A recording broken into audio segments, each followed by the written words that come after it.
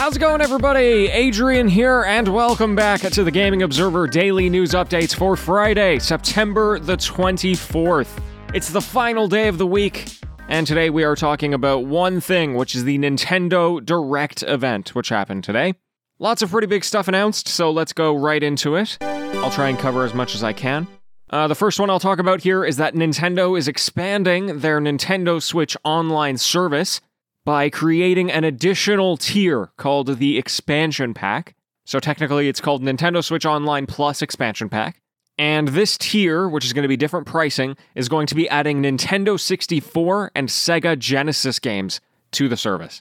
Now, they haven't said what the pricing is going to be, but it will be available starting next month. So we should know soon. Now, the number of games that are going to be available isn't huge, but I'm assuming it's something that they want to grow over time. So it will include games like Super Mario 64, Mario Kart 64, Star Fox 64, Ocarina of Time, Mario Tennis, and then in the future they've planned games like Banjo-Kazooie, Pokemon Snap, Majora's Mask, and then on the Sega Genesis side they have games like Sonic the Hedgehog 2, Streets of Rage 2, Echo the Dolphin, Golden Axe, Shinobi 3. I'll let you look up the full lineup yourself. Alongside that service, they're also going to be creating some new Nintendo Switch controllers, which are going to be modeled after those consoles. So, N64, Sega Genesis controllers. Those will be wireless controllers. They'll be $50, and they're available for pre-order now. Okay, now to the game announcements. One of the big ones is for Kirby, and it's called Kirby and the Forgotten Land. This is the first mainline entry since 2018, but instead of being a 2D side-scroller, it is a 3D adventure game. It takes place in a post-apocalyptic world, which is pretty weird for Kirby, I think.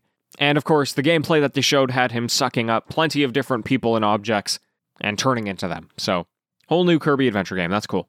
Next, we have a quote-unquote massive expansion heading to Monster Hunter Rise, which is called Sunbreak. Not many details there, but all the additional content that you would expect releasing in the summer of 2022.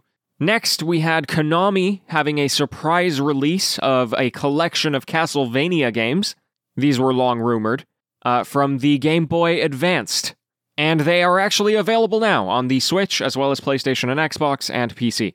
So the collection includes Castlevania Circle of the Moon, Harmony of Dissonance, Aria of Sorrow. Those are all from the Game Boy. And then they've also included Dracula X from the Super Nintendo. There's going to be some quality of life additions for those games, so I guess it's almost like a remaster. Next up here, we have Square Enix, who announced Chocobo GP, which is quite literally a kart racing game that is Final Fantasy themed. So, Mario Kart, but Final Fantasy. It releases sometime in 2022. It's going to have online multiplayer, 64-person tournament mode.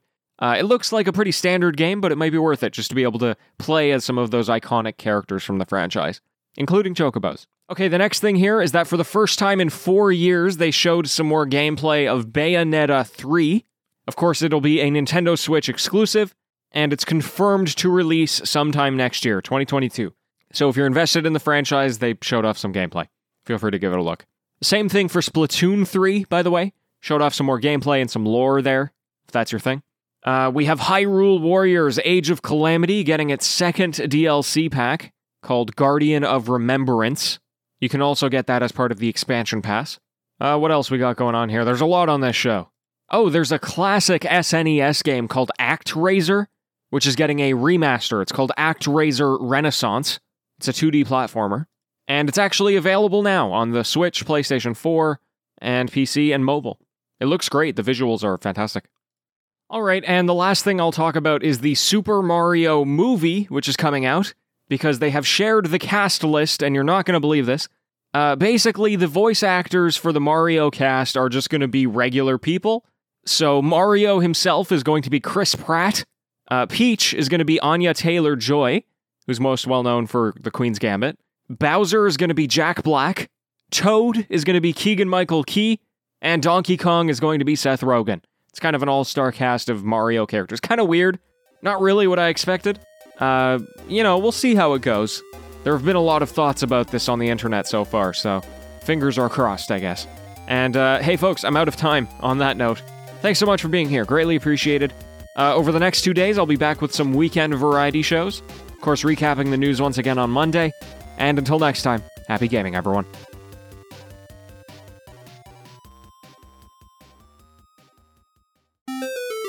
Hey, it's the TGO After Show. Hello and welcome. Coming at you live way later in the night than I usually record this show, because like a fool, I said, yes, let's go to Shelby's mother's house for dinner. That shouldn't be a problem. Totally forgetting that it was at that exact time that the Nintendo Switch presentation was happening. So I came home and here I am doing the show. And I've got to say, man, watching the reactions to this show is pretty interesting because I think it's not really... I don't want to say it's not what people were expecting, but they definitely had some out of left field announcements here, right? Like, hey, Kirby, but post-apocalypse. Like, oh, okay. It's interesting.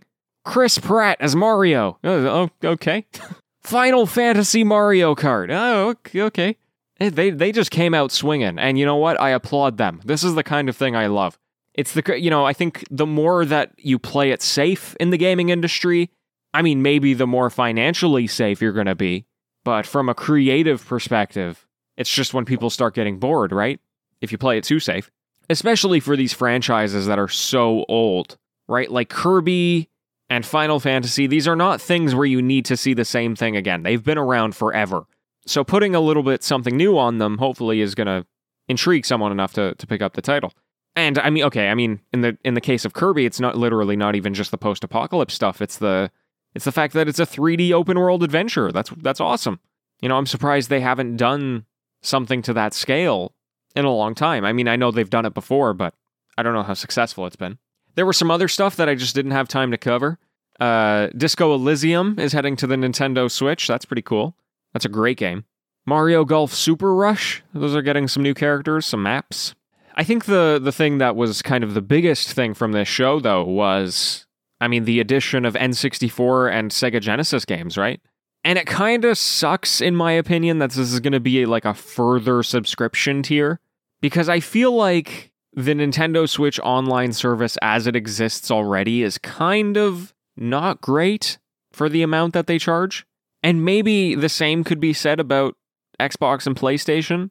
I do think that, I don't know, it just seems kind of weird that they're like, hey, we're bringing back some old games, and you have to pay more monthly every month for it. Like, I would rather they just sold it as a collection and let you buy that, But hey, it is what it is. I think it's pretty cool that they've got these kind of novelty controllers coming.